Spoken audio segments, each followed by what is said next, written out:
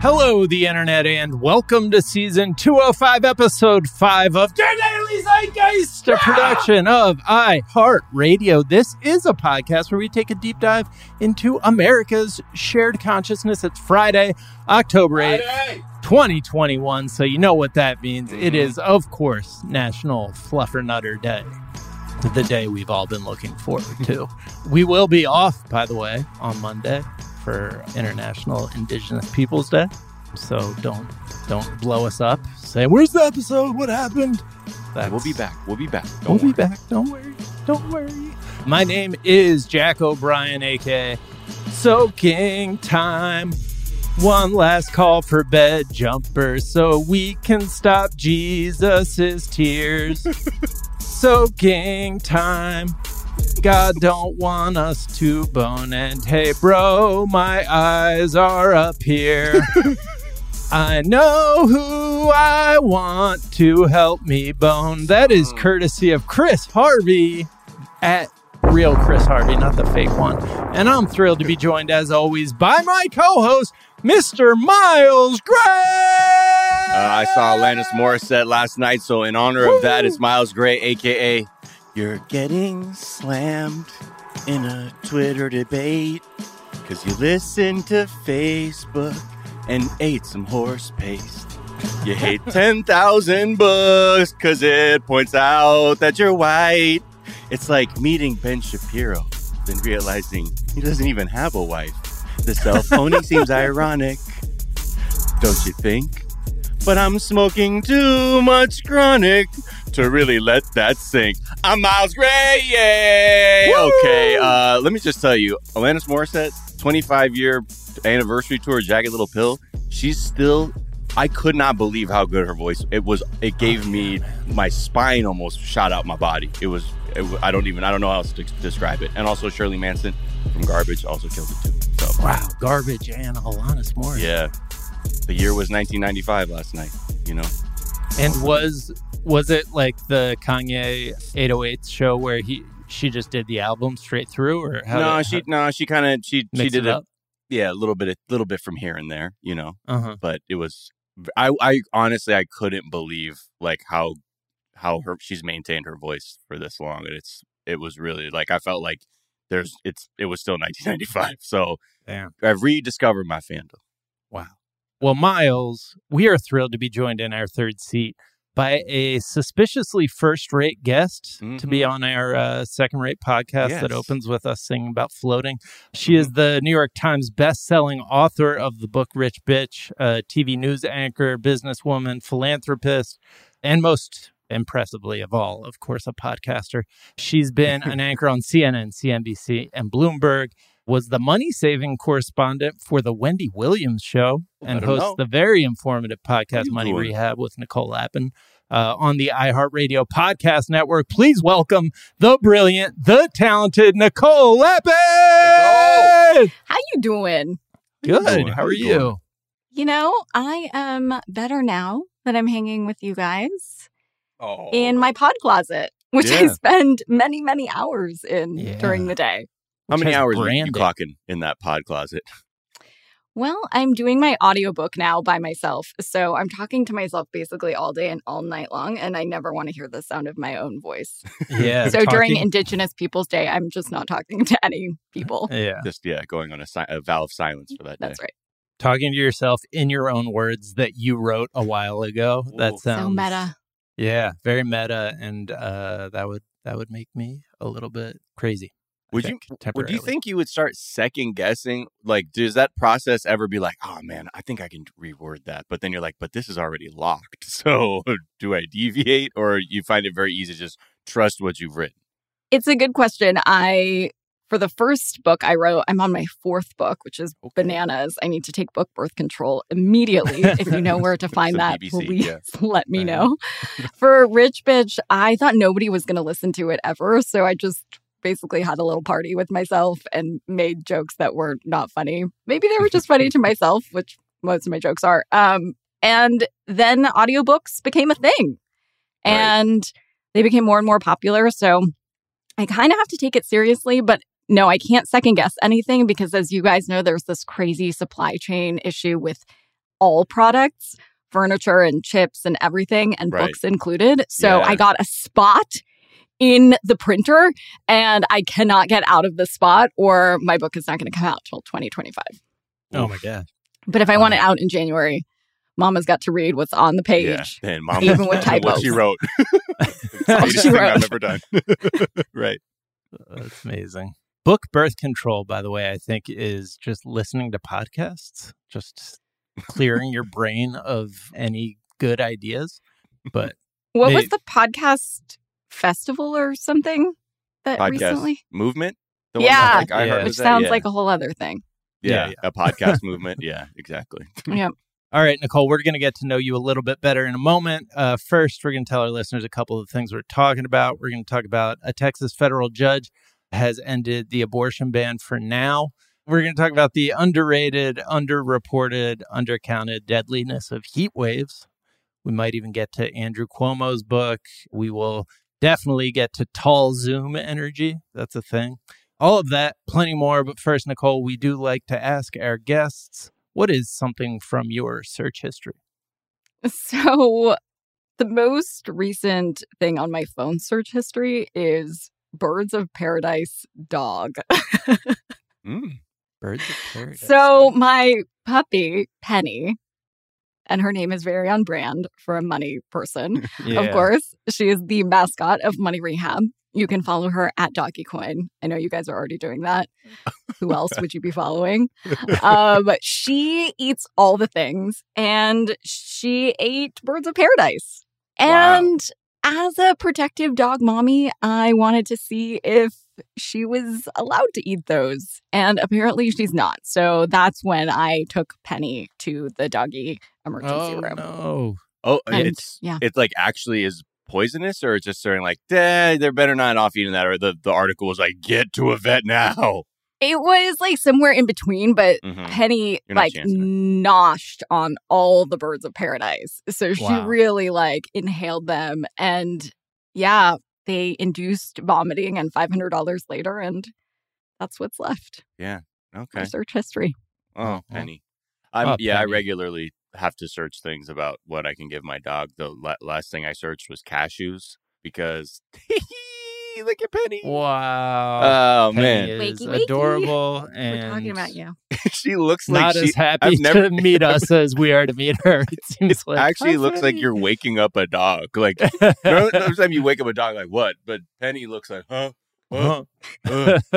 Yeah, recently I searched cashews because I was eating them, and then do you know like earlier this week there was just that wild thunderstorm that hit the city, and it's like lightning everywhere. So my dog was losing it, but my dog will not bark or get startled by fireworks or lightning. Like if I have treats, it's very interesting. Like he will just focus immediately, be like, "Yes, I will sit down and have my ears up at attention. Please give me this treat." And I only had cashews at the time, and I was like, "Is this okay?" Turns out it's okay, but don't put your dog on a cashew diet either. Right. It's okay, adjacent. The article say. Yeah, exactly. Right. It's just like, it's fine, but just don't think that's you can just start giving your dog cashews all the time. Guys, I have a question. We're all in LA and with dogs. Why did we not do a podcast doggy date? I know. I know. This is a missed opportunity. Damn pandemic. But I definitely want to meet Penny in person. I'm not sure if she wants to meet you. She's looking straight in the camera. Get her a show. Just amazing eye contact. She just made like very intense eye contact with me and then yawned. Did a stage yawn at me. So do you have Birds of Paradise or do you no longer have Birds of Paradise like in the flower part at your abode? So it wasn't at my abode. It was at a hotel in San Diego that was really billed as a dog-friendly hotel. Come on. And I know. And so then I was really pissed. Yeah. Because Penny was just out in the terrace doing her thing, at her dog-friendly hotel. And they can't have things that dogs can't eat at a dog-friendly hotel. So I got really pissed at them. Dog friendly, except for these delicious looking flowers that are and actually chocolate poison. Bars. Right. And we have a Baker's chocolate fondue fountain that it's at knee level. Not for the dogs, though. Very lethal Baker's chocolate. It's lethal, but our guests love it. Birds of Paradise, though, one of the best named flowers, in my opinion. I think they really nailed that name. It does look like a bird. Kenny doesn't think it's paradise, though. Shout out to that botanist. Shout out to whoever named that flower. What is something you think is overrated? I think leasing a car is overrated. I know we live in LA and everybody does that. I think what's underrated is buying a used car 4 years old or older, because that's the greatest depreciation period, and then running that jalopy into the ground. You don't have to flex with your ride if it takes you into financial prison. Right.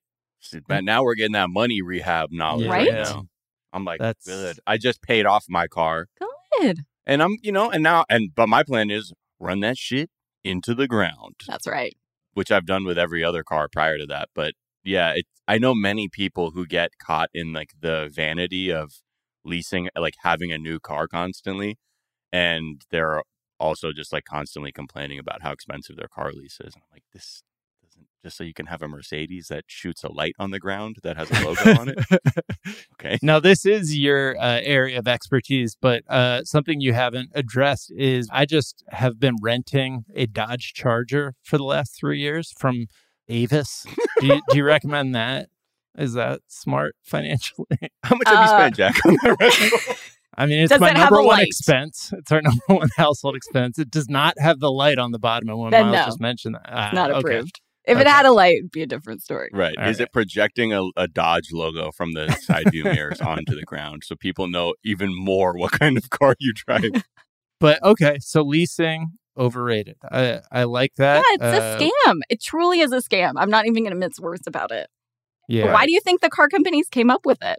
To make money. To make your money.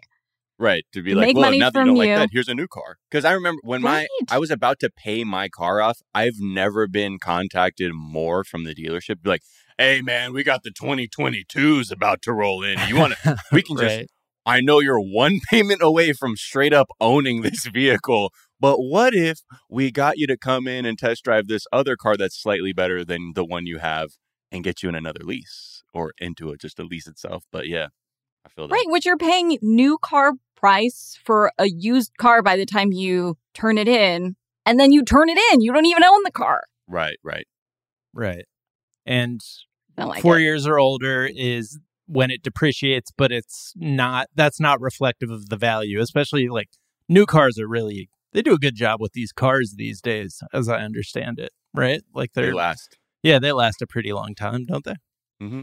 Yeah, I think as sources say they do last, but they are very, very expensive and they lose value the second you drive them off the lot. And so a 4-year-old car doesn't look that different. Like the interface is probably the same and the light is still probably there. I'm not talking about like getting a Pinto or something. Yeah. Get something that was gently used. Right. Yeah. I'm all about that.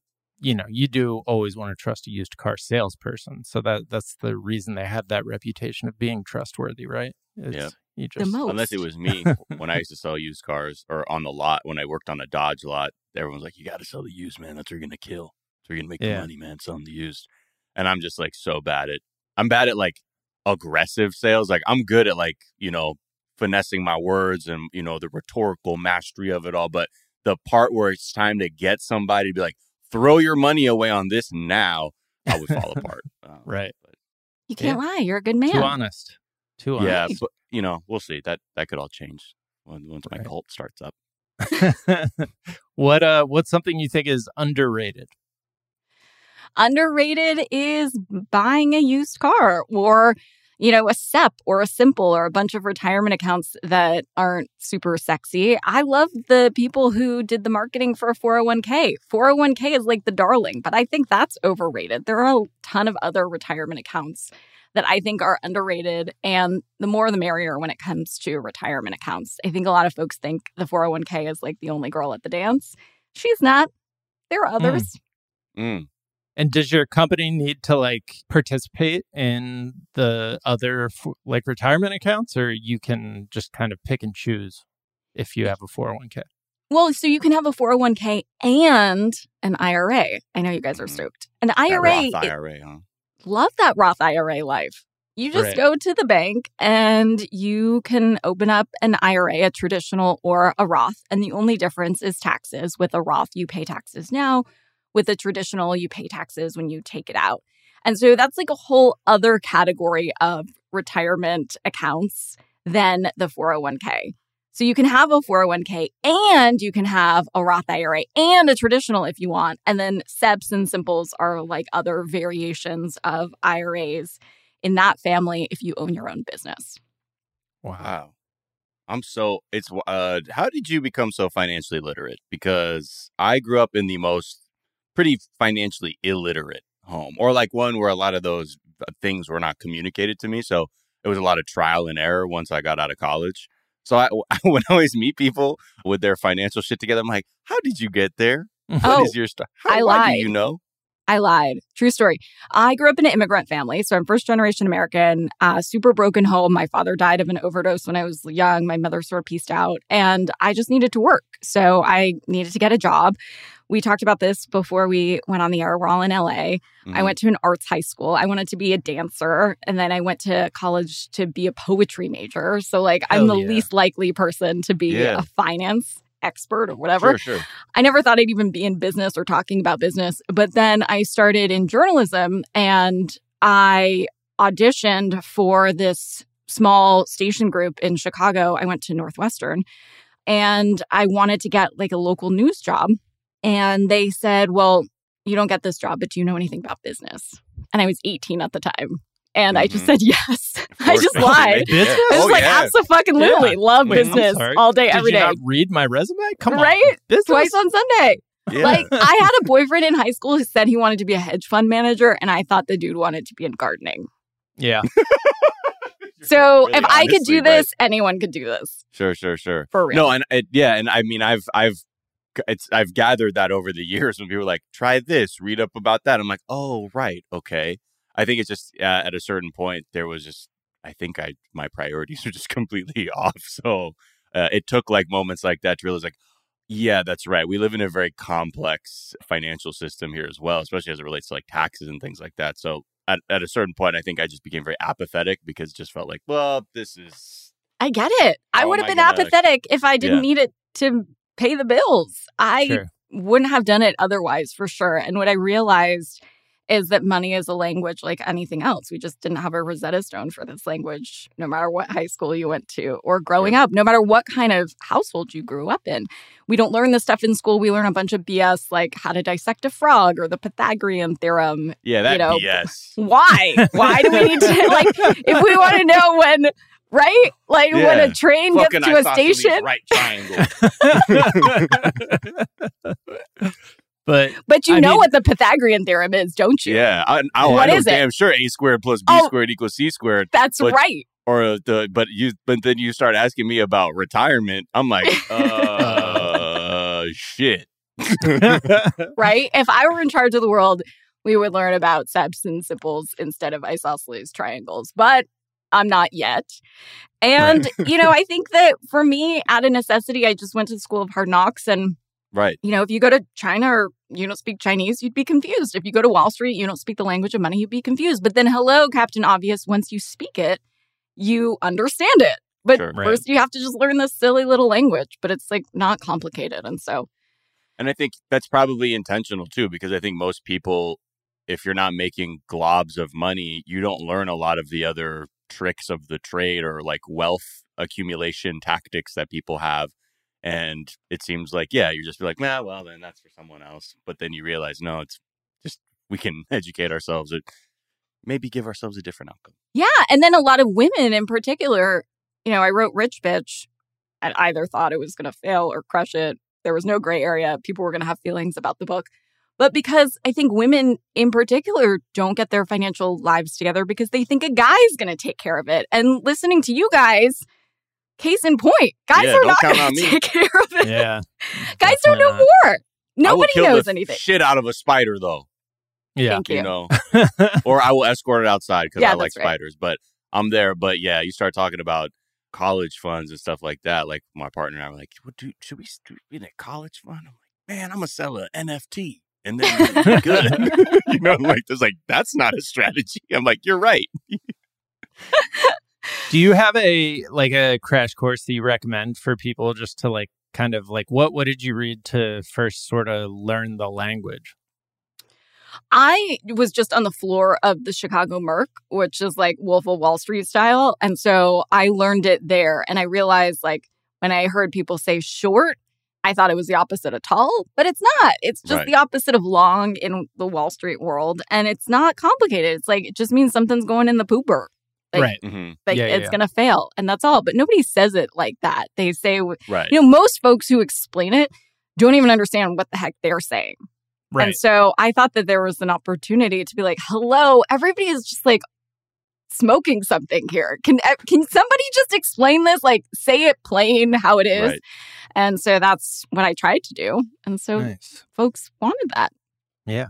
So Rich Bitch would be the crash course that people need to Rich Bitch would be a good place to start. Boss Bitch would be another good place to start. Miss Independent is the book I have coming out in January. And not to sort of sell my own books, but I came up with the money school because I kept saying the same type of spiel, why isn't there a class? And so I kept saying it so much, I was I might as well do one because, and it doesn't include the Pythagorean theorem.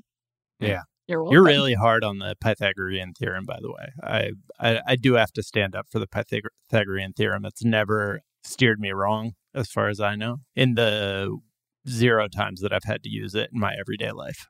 You're right. You're right. It's always there let's for be me. fair, Miles. We've been really hard on her. All right, let's take a quick break, and we'll be right back.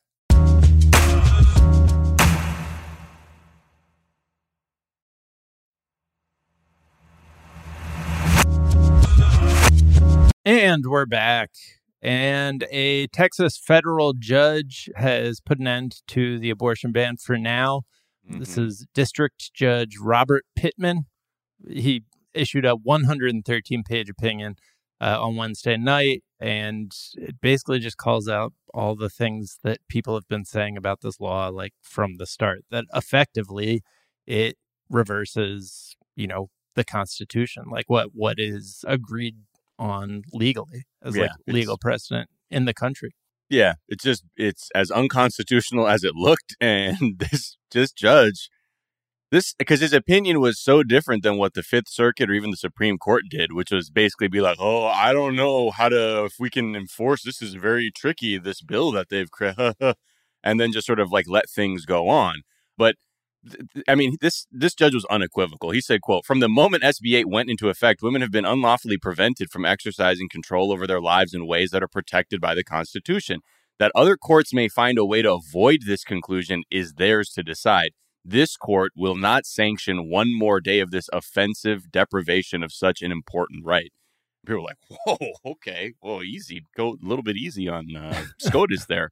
But, this law was deliberately designed to avoid any kind of judicial review, so that no one could find someone to sue over this law, because what they did was just sort of say, we're going to basically make it so private citizens are going to be the ones, that's the enforcement mechanism, not the government or the state itself. So because of that, good luck trying to, that's the way the bill's set up. It's not us. It's just everyday citizens that are going to enforce this. So if that was just sort of everyone just had their hands up, and most people were this is just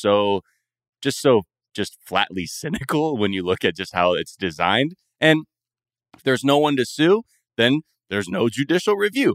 And Pittman wasn't buying this sort of blatant, again, legal cynicism, and said, the state of Texas very much does have a hand in enforcement as it relates to things like instructing judges on the penalties to assess under this specific law. So the judge wasn't buying it and saying, no, you know what, I can't let this stand. So he just went on to dismantle many of the arguments about what is even a heartbeat at 6 weeks? What does it even mean for most people at 6 weeks that may not even know that they're pregnant, and also issues as it relates to access and things like that. So right now the law can't be enforced, but a lot of abortion providers are also a little bit worried about, there is a provision in the bill that allows for retroactive lawsuits to be brought. So even during this time, if it were reinstated, they feel that's in the wording. So they're still trying to figure things out. And they've made it clear, the state of Texas, we're going to appeal to the Fifth Circuit that already looked the other way the first time we brought this around. So it's a very much, a back and forth at this point. But at least this is a small victory. Right. I mean, from the perspective of someone in the finance world, it's really disturbing that the Texas abortion ban pits people in low socioeconomic groups against each other. So the wealthy elite, regardless of what goes on in SCOTUS or the laws of the state, are always going to be able to get reproductive health care. Yeah. But it's the folks in low socioeconomic groups that can't travel to another state or miss work or hourly work to get an abortion. So this pits people who have unwanted pregnancies against people who need a couple bucks. And, that's not really been reported extensively, but I find that the most appalling. Oh, yeah. Just sort of like the incentive, like how they're incentivized, essentially. Yeah, it's $10,000. That's a lot of money. $10,000. Yeah. One of the people who brought one of the first lawsuits was like, yeah, I mean, I'm pro-life-ish, or anti-choice-ish, but really I'm just doing this because I need the money. I'm a disgraced lawyer. Like, things aren't going great. Right. And I got a big boat. I got a boat note coming up. Payments to make. Yeah, it's fucked. And it really is, like, I think a decision that has been made, or at least a lesson that's been learned in politics, that, like, if everything's happening among people who are, in the lower levels of the, very real American caste system, people like the mainstream media won't pay attention to it. Like that, right. They won't cover it. Yeah. Do you guys know how pregnancy weeks work? I think we've talked about it. Before, from reading articles many times and knowing like what, like in terms of gestation, like what at 6 weeks they're interpreting as a heart rate, which is an electrical impulse. And there's the fetus at that point is not even developed an actual heart. I mean, things like that. But I would not say I'm an expert by any stretch. No, I'm not an expert either. I did a couple episodes on this. I had a miscarriage earlier this year, and it was actually only then that I figured out how pregnancy weeks work. So they actually add 2 weeks on when they're talking about how many weeks you are pregnant. So you count it from, your last menstrual cycle, but obviously that's not when you got pregnant. And so 6 weeks in this case is technically 4 weeks from conception, which is really hard for any woman to know. Right. And that's all this judge said. It's like, this is just setting down an impossible task for someone who is pregnant to even know. And for most people, like when they even know they're pregnant, it's well past 6 weeks. So, a credit to this judge for, like, sadly being brave enough to defend like what people had agreed upon was a constitutional right, and to not just give like a, and then the Supreme Court is like a couple paragraphs to just sort of explain that's complex, and we're not going to really touch it. So I think I'd hope that this can at least set a higher standard, and we'll see if again this appeal, what happens with that, because the Fifth Circuit again was more than willing to accept these kinds of arguments the first time. But Nicole, you're saying that it's not counting back from your missed menstrual cycle. It's counting back from your last menstrual cycle that you actually had? Yeah. I actually didn't know that until I was pregnant. Right. So the OB explained this to me. And so, so let's say, your last menstrual cycle was October 1st. And, we know how babies are made, it happens in the middle of your cycle, right? So let's say conception was around, the 15th or something like that. Then, 6 weeks out is actually November 15th. Right. So even though that's 4 weeks since conception, it gives you so they 2 count weeks. It from the beginning. Yeah, they just add on 2 weeks. And so that really gives you 2 weeks from your missed menstrual period, which obviously is not always like, okay, this is clockwork. It's not here, so I must be pregnant. Like that. Right. There's all sorts of different reasons for, delayed menstrual periods. And so like that really gives you 2 weeks, best case scenario, to know if you're going by, you're missing a menstrual cycle. Like that's 2 weeks. To then needing to get a hotel and, making all those plans. Yeah. Jesus. It's not enough time. And especially, how are you going to get time off work? There's all these other economic issues that are embedded into this. Yeah, right. Absolutely. And it's really funny because like in Texas, they're also arguing. It's like, well, we're not cutting. Like people can go to like Oklahoma or like Colorado or like other places and that works. But the judge's like, no, you don't understand. If you are allowed to have a law that's unconstitutional like this, then every state can. So it's not that this state is just in a vacuum.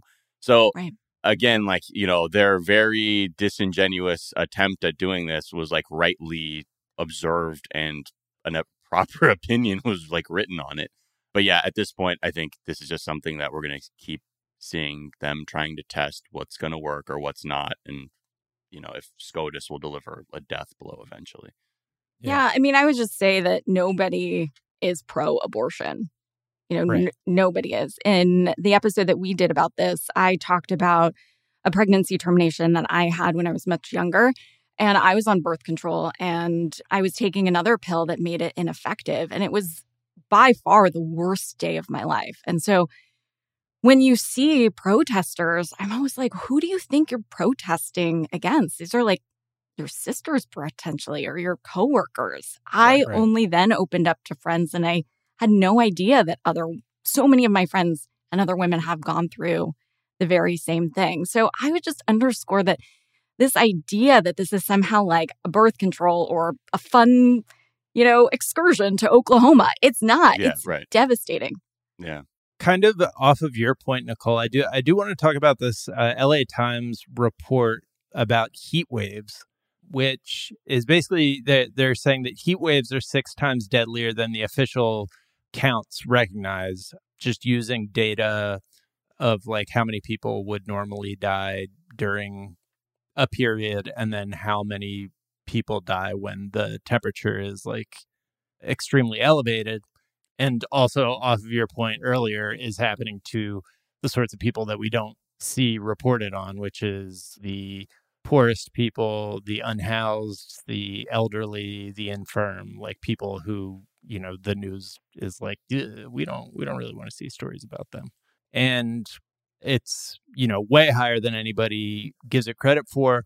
They point out in the article that after a massive heat wave in California, I think in 2020, there were so many deaths. And like in a normal natural disaster, you would see like nonstop reporting and like, where did we fall short? What happened? And there was none of that. It was like it didn't happen. And I think part of the problem is that these deaths aren't really like easy to see or like picture in your mind's eye. Like even in the article, as they describe the deaths, they sort of happen like off camera. Like an elderly man is like working digging ditches on during a heat wave and goes home feeling sick and is found that night in cardiac arrest in his driveway. And it's like you don't see them because they're just like not necessarily things that are happening in front of people. That's more kind of deaths of neglect. And I just like in general, I always talk about how movies really give us our visual like vocabulary for things. Like our vision of space is mostly based on like movies that we've seen take place in space or, our vision of countries we haven't been to. And like every other natural disaster has been depicted in movies. Like I can picture people in floods and tsunamis, like freezing, earthquake, twist, or hurricane. But like there's nothing for really like a heat death other than like somebody on like a desert island and it's like a slow dissolve to a skeleton with a pirate hat on or whatever. Right. But they're just pointing out that like this is the deadliest form of natural disaster already in America. And it's only going to get worse from here until we address climate change. And we're just not, that like California put together a list of, I think, 40 recommendations for like how they could address this problem and of heat death. Yeah. And just like extreme heat and like being prepared for it. And years later, they're asked about it and they're like, yeah, well, we've made like progress on like 6 of those things, and the article's like, that's even a stretch. So it's just something to keep an eye on because it is like sort of this silent, invisible killer that is happening more and more because of climate change. Right. Yeah, but that's the community that climate change is affecting the most. Yeah. And you guys have seen a lot of this news around the debt ceiling recently. And part of this, if we don't raise the debt ceiling, then FEMA is not going to have as much money to take care of people that are hit by natural disasters. And of course, we've seen from these climate change reports that that's only going to increase. So that really scares me. Right. And on top of it, you have people in the Senate who are willing to just weaponize that to be like, yeah, like I'll trigger a global recession. Like, watch. Yeah. And then that way I can just point the finger at Joe Biden in the midterms because that's how cynical we are. Yeah, it's definitely, I think, just this ongoing problem. But yeah, to the idea of like people not having the imagination.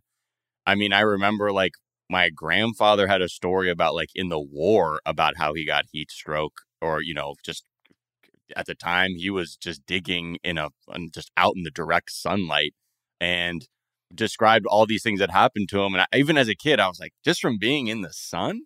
And I think because we don't have the imagination for it, it seems like this very obscure thing. Yet every time you look at a heat wave come, you can just see the death rates go up, whether it's here or like in Europe a few years ago. Like it's just a very real thing. But yeah, I don't know if people are able to connect it because it just seems like an obscure way to die. Yeah.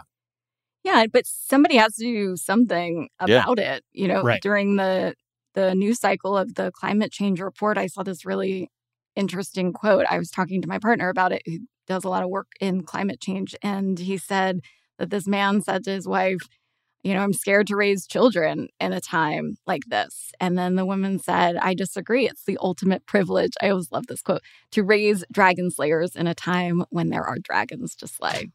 Yeah.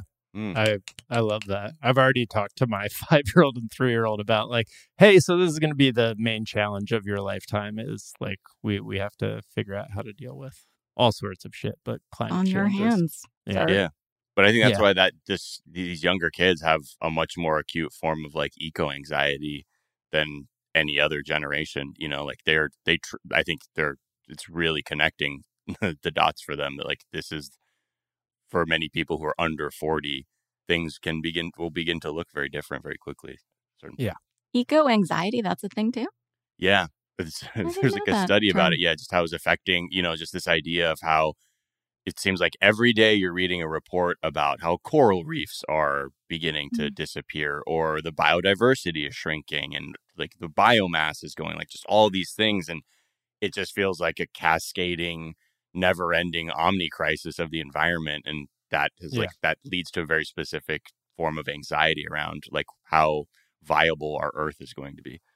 I tried to focus it on more like you guys get to build an entire new world. Like it's going to be actually from Daddy's bones.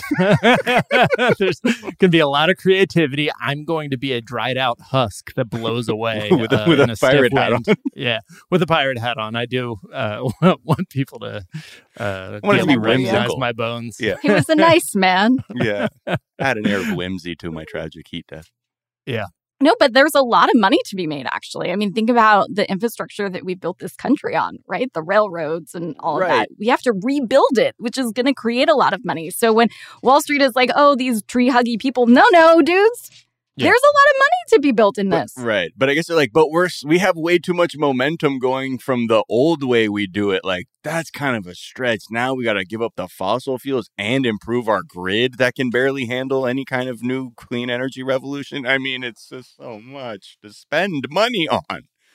But yeah, that's a huge task and would create a lot of jobs. Is we have to modernize the grid in this country to even have any meaningful conversation about how clean energy is going to be part of our climate change solution. Yeah, tell him, Penny, about the grid. Yeah. Penny didn't like that last point. The grid is fine.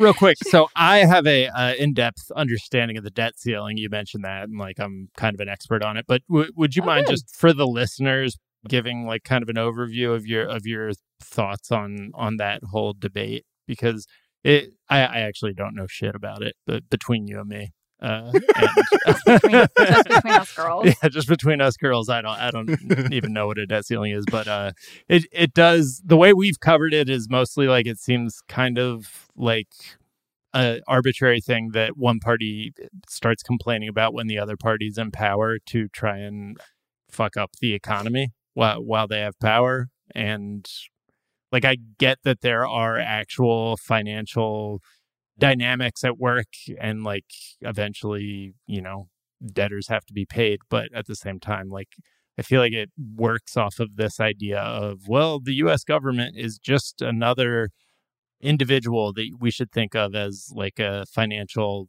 like a company or a person. And it's actually like, no, they are they can print money. Like that's a pretty big difference between them and us. But is there anything drastically wrong that I just said there? No, I would like to have a money printing machine as well. Yes. So the debt ceiling is the name for the maximum amount of money that the government is allowed to borrow to pay their bills. So right now, the debt ceiling is $28.4 trillion. Casual, right? Right. So you might be thinking that's plenty of money.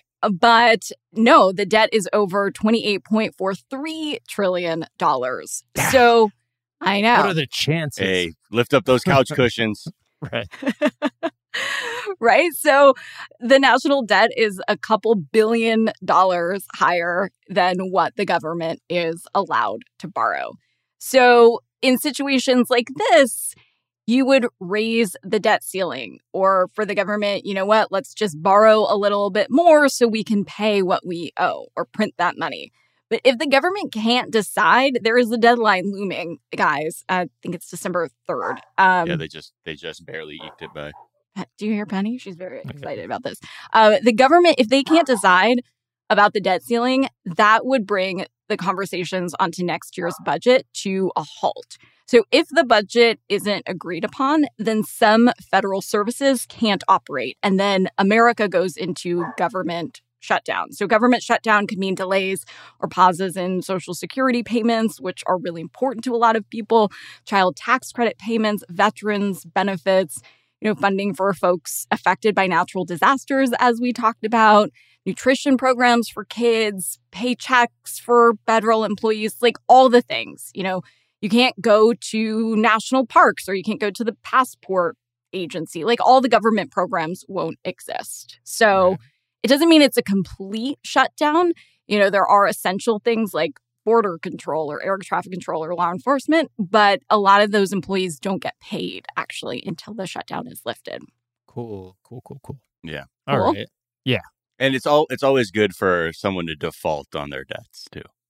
That's the bringing the credit score down, and then it costs more jobs, and it's just total chaos. But that's what makes it so just so stupid, because the debt is accumulated under presidents of both parties, and it's something that they constantly have to do. But to suddenly act like, oh, I don't know, Joe Biden, blah blah blah, it's like, well, now you're completely mischaracterizing what's happening for the sake of just like winning these cynical, rhetorical points for a campaign. Well, it wasn't just now. I mean, remember 2019, that was the longest government shutdown in history under Trump. It was 35 days. We don't want to go back there again. No. It's 2021. Nobody wants to be working for free. And so if the United States could actually default on its loans for the first time, that creates a whole other cascade of issues. The stock market, the global economy. Yeah. Important things are at stake. Yeah, I've heard of both those things. They must be important. The stock market and the global economy. Damn. All right, let's take a quick break and we'll come back and talk about some bullshit.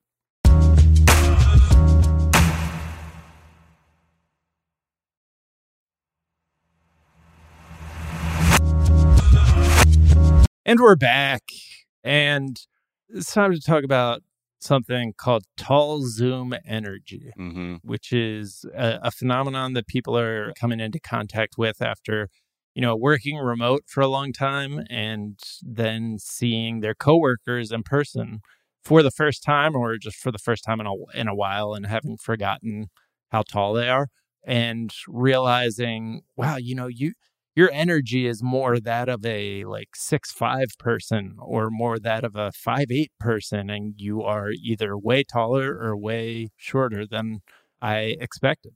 Yeah, this is apparently happening a lot as many people go from just seeing you on Zoom to in physical space, and more just like that. It's also kind of like a lot of people like kind of a weird backhanded compliment, or can be a compliment in other situations. But in this article, they talked to a few different people who were just sort of talking about like the things that they went through. One person who was working remotely ran into like one of their like senior people from their company on a flight, and the person was like shorter than they were. And like this woman was like, I'm short, but I couldn't believe that like this person was shorter than me. She says, quote, I'm short, so I just kind of expect everyone to be taller than me. I think at some level you expect people who are higher up than you in the company to be taller than you too. Again, it's very limited thinking, but I think that's just some bizarre way humans think, probably born out of like evolutionary shit. Yeah, but that's why the presidents are usually tall. Right. And on this flight, she was like, I have to know everything about all the coworkers' heights now. This like for this specific employee, they said, quote, I was like, I can't be surprised like this again. They said we had our 5-hour flight back to DC together so we could really run through the full list of everyone. Now, what? You know, I mean, does she need some work to do? Because I have some I could offer. Hold on. You want to know how height?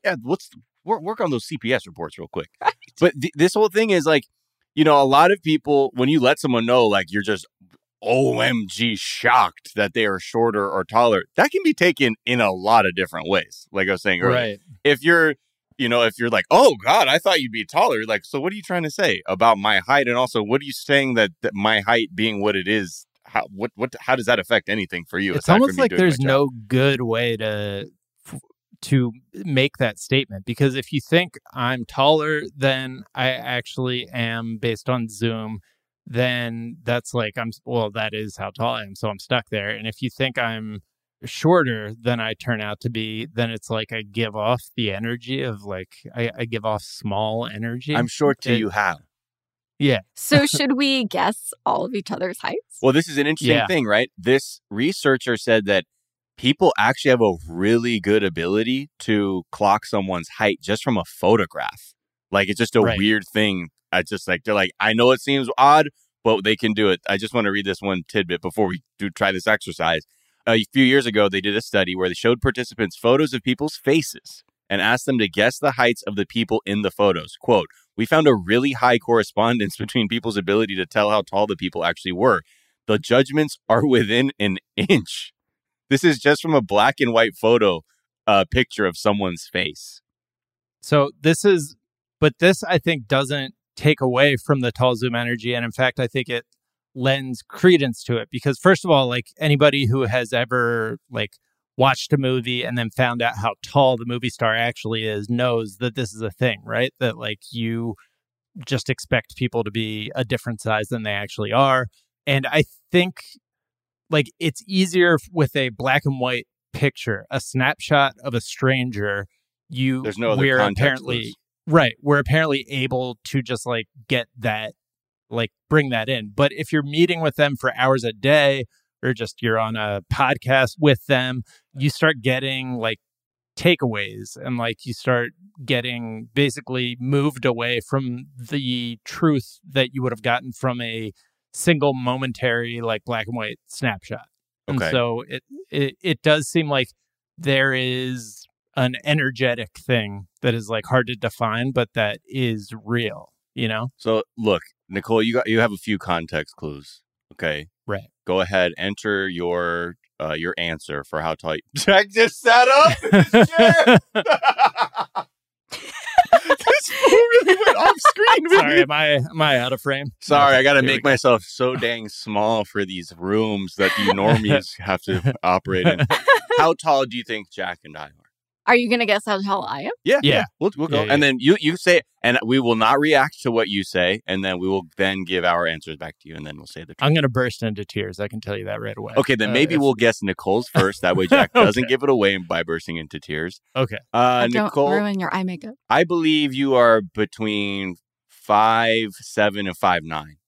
I was going to go like 6'7", 6'8". No, I'm just I was gonna go 3.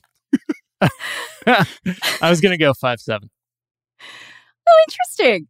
I've actually gotten that a lot when I see people IRL and they've seen me on air or something. They say that I look taller on air. So I'm 5'4". Okay. Man, okay. Yeah. There it is. Yeah. Maybe I have that tall. You got that 5'7". You got that. Right? You got that between 5'7" and 5'9" energy, Nicole. I don't know what it is. Very specific. I don't know what energy. it is about you, but you got that. That's a good pickup. Okay, now you go. What do you think? How tall do you think Jack and I are? Well, it's your all's show, and I'm just gonna. Just come with can it. I just do you guys are both 6 feet tall. That's the right answer. That's the safe right answer. That's okay. But if you want my honest answer, Yeah, we do want your honest answer. Miles, you're 5'10". Okay. Yes. No, and I want to hear Jack's too. And I Jack, you're. Oh fuck! If I say one of you guys is taller, then it's gonna. No, I look. We're not. Our toxic masculinity comes out in very odd ways, not the traditional ways. Yeah. Understood. So, Jack, you're 6 feet. Wow. Yeah. Okay. Okay. That makes sense. I'm gonna hold my tears in. This is so humiliating. Miles is 6'2". Miles is 6'2", and also I always forget how tall he is when I've been just recording with him.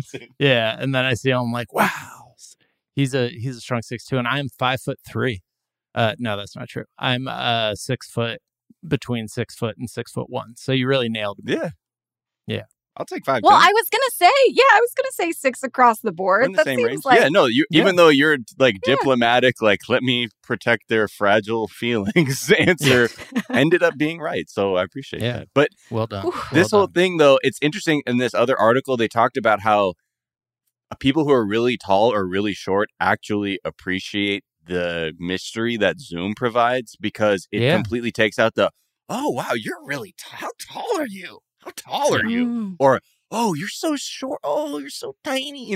That kind of shit. A lot of people are in that sense, this sort of vague, sort of a nebulous concept of height that's given through Zoom actually has been an upside for these people. This one woman who's a teacher was a lot of my students, they don't know I'm 5'10". And so they just think I'm the teacher or whatever. And she's in my mind, she's I love it. Cause she's wait till you see me in the classroom. See if you guys are talking like that, because I'm going to tower over you little kids. Yeah. Well, what's I read an article about how the Zoom world has helped pregnant women get raises more than they had before, because you can't see if somebody's pregnant. Wow. And so there's this idea that once you're visibly pregnant, consciously or subconsciously, an employer thinks you're going to take time off or, whatever, and might not want to invest in you. But you can't see that either. Yeah. Wow. It's just so funny how many, whether it's Zoom camera fatigue is another thing that people experience, or Zoom based body dysmorphia from having to stare at our faces for hours that has plagued people. Wait, are you staring at yourself right now? Or No. I track my eyes pretty constantly, but there are other times too where I'll see myself and then I'm kind of what my eye doing? And then it's what the fuck is this? This isn't normal. I'm used to just being in a room looking at other people without a inset screen of what my face is actively doing. So yeah, I mean, it's this new era has given us all new ailments to and I usually do in person keep a makeup mirror going for most of the meetings, just so I can kind of have a quick thing that I can check. Yeah, but the magnified side, because you want to check your pores out and shit. Yeah. But do you bring a ring light? I don't always bring a ring light, and that is on me. Yeah. Missed opportunity. Absolutely. Yeah.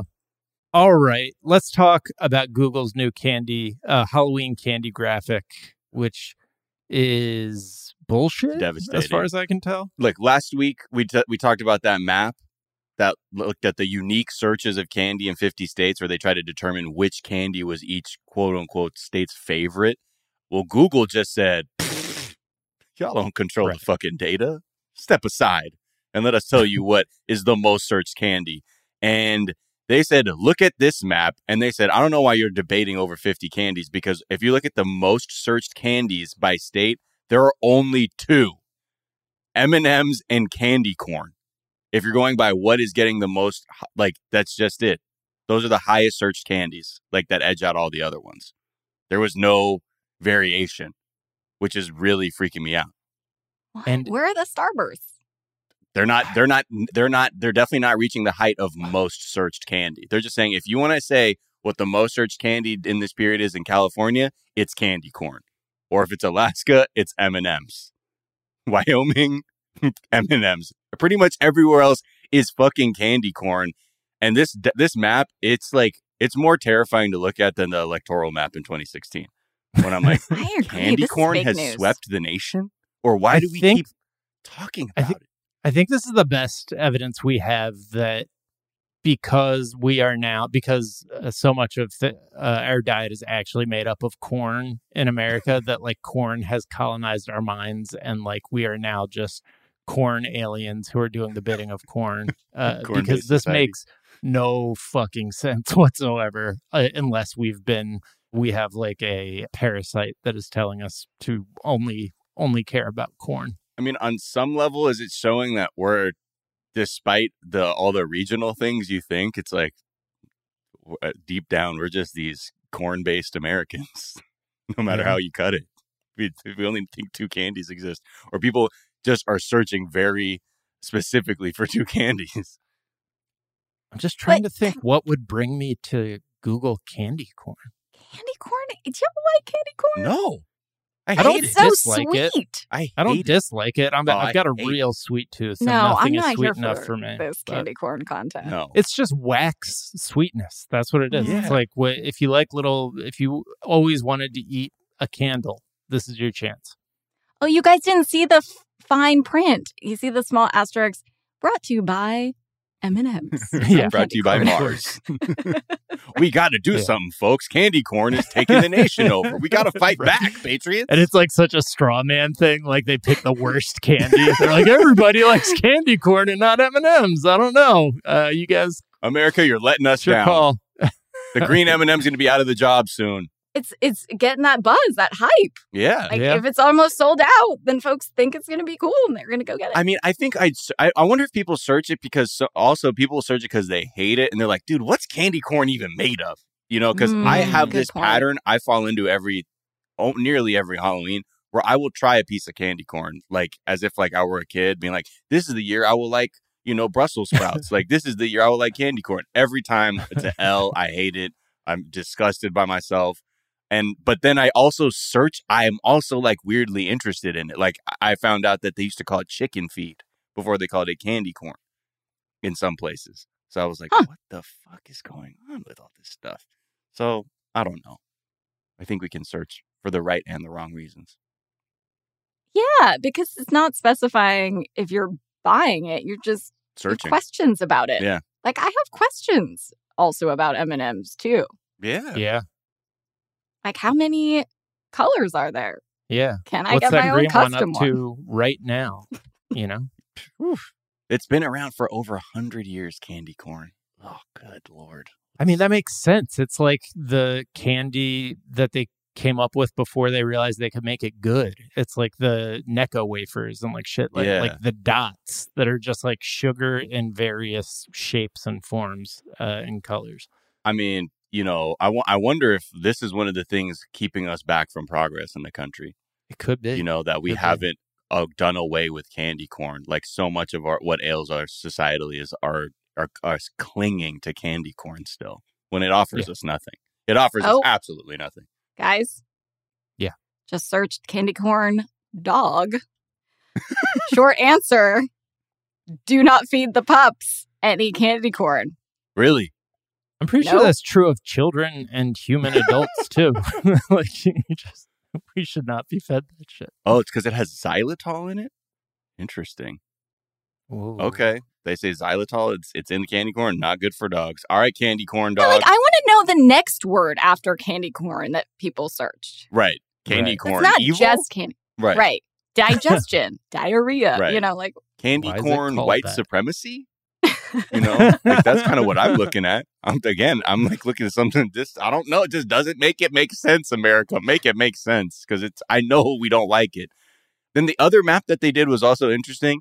They were looking up uniquely searched Halloween drinks by state. And this is like one that I like because it's actually a bit more specific, like regionally, where in Texas, they're searching for the Pennywise cocktail. If you live in New York, it's Halloween jungle juice. In California, brain hemorrhage shot. I've never heard of any. I mean, these are, I guess, spooky things to serve, but I like that ours has like the most just gross, fucked up like idea of it all. Like other ones, a lot of people search for blood bag cocktails because I guess that's a big fun party drink. But yeah, there's just a very interesting sort of mix of things. What's wrong with people? Yeah. There's a lot of like, Harry Potter Half-Blood Prince cocktail. Huh? I'm sorry, they're allowing Bloody Mary as a Halloween drink? I guess it is. I've never really thought about that, but yeah, that is who looks up Bloody Virginia Mary? and Tennessee. I mean, that's the one that makes sense to me, but I mean, Witch's Brew seems right. Yeah. That fits, but I didn't realize that in Kansas, like, they're big on Harry Potter. Like, that's the one where Half-Blood Prince cocktail is. And then South Dakota is the other, I guess, cool J.K. Rowling cocktail-based searches with butterbeer. But here's my question, Google Trends. Mm-hmm. How do you know that what these people are searching is for the drink version? Like, what if they're a bunch of crazy killers with the brain hemorrhage shot? Like, yeah. What if this is a whole other thing they're searching? How to get someone with a brain hemorrage shot? You're like, oh no, wait, what? Right. How to shoot someone and make it look like a brain hemorrhage. Syringe Jello shots are just like really like bad nurses like on shift. They're like, dude. I mean, fucking Arizona is Black Widow. That is a deadly spider that is endemic to the state of Arizona. Like, which Miles nicely lets out. Right. Yeah. Oh no, a Black Widow. I mean, if it's in the building, that's one thing. You're like, babe, I'm out. Yeah, but like regular ones, I will escort them out very kindly. Vampires kiss in Louisiana. I mean, that just might be what you're looking for on any given night. Hey, blackberry, lime juice, agave nectar, basil leaves. That's, I guess, what is in a Black Widow. But I don't know. Anyways, all hail our Lord and Savior Corn. Nicole, it has been a pleasure having you on the Daily Zeitgeist. Where can people find you and follow you? You can find me at Nicole Lapin wherever social media is served. You can listen daily to Money Rehab. You know where to find it, wherever you find your favorite podcast. Boom. And is there a tweet or some other work of social media you've been enjoying? I have been enjoying. While we were talking about the debt ceiling, I was thinking about one that I loved, asking the government if they had the audacity to give us a credit score. Right. Yeah. And they are all in debt. Yeah. Mm-hmm. Mm-hmm. There you go. Miles, where can people find you? What's a tweet you've been enjoying? Twitter, Instagram, Miles of Gray. Also, if you like 90 Day Fiancé, check out the other show, 420 Day Fiancé, with Sophia Alexandra and I, where, just a couple immigrant kids watching the show being like, what the fuck is this? But we love it. It's trash. So come by for that. Twitch.tv/420 Day Fiancé. Tweet that I like. There's a couple. Since we were just talking about these weird cocktail recipes, Willie at Willie Staley tweeted, "Envy the younger generation that completely missed out on the bespoke cocktail revolution of a decade ago and knows it only from jokes. The jokes were all real. There were really guys in suspenders who took 10 minutes to make a drink, and they had mustaches. That's all true." Think about it, that was the only way you could drink a drink, I feel like, on Melrose at a certain point. Another one, which I really love, is from Jess Tom at Jess Tom. Tweeted, "White people think all Asians come from either Japan or China, which is ridiculous because as an Asian American, I know all Asians come from either NorCal or SoCal." And that just hit me right in my SoCal Asian heart. So shout out to that tweet. Yeah. You can find me on Twitter at Jack_O'Brien. A couple tweets I've been enjoying. Aaron McGuire Olson tweeted, The challenge I'm doing this month is called October, and it's where I just try to get through every day of October. And then Jimmy at Jimmy Ampha tweeted, "You're in his DMs. I'm not. I don't want to talk to him." And I like that as everyone loves that construction. Yeah. You can find us on Twitter at Daily Zeitgeist. We're at The Daily Zeitgeist on Instagram. We have a Facebook fan page and a website, dailyzeitgeist.com, where we post our episodes and our footnotes, where we link off to the information that we talked about in today's episode, as well as a song that we think you might enjoy. Miles, what song are we sending people to go check out? This is, again, we're talking about breaking genres. This is like an R&B future track. If it's like as if someone was like trying to make sample-based R&B like in the ashes of an apocalypse, and all they had was a scratched up D'Angelo CD to take samples from. This is called Shovel by an artist called Fred Wave. And for the D'Angelo fans of the album Voodoo, I say that because there's a really spooky sample of the track Spanish Joint that's being used throughout the track in a very very spooky way. That's the only way I can describe it. So check this out. This is Shovel by Fred Wave. All right. Well, the Daily Zeitgeist is a production of iHeartRadio. For more podcasts from iHeartRadio, visit the iHeartRadio app, Apple Podcast, or wherever fine podcasts are given away for free. That is going to do it for us this morning, but we're back this afternoon to tell you what's trending, and we'll talk to y'all then. Bye. Bye. Bye.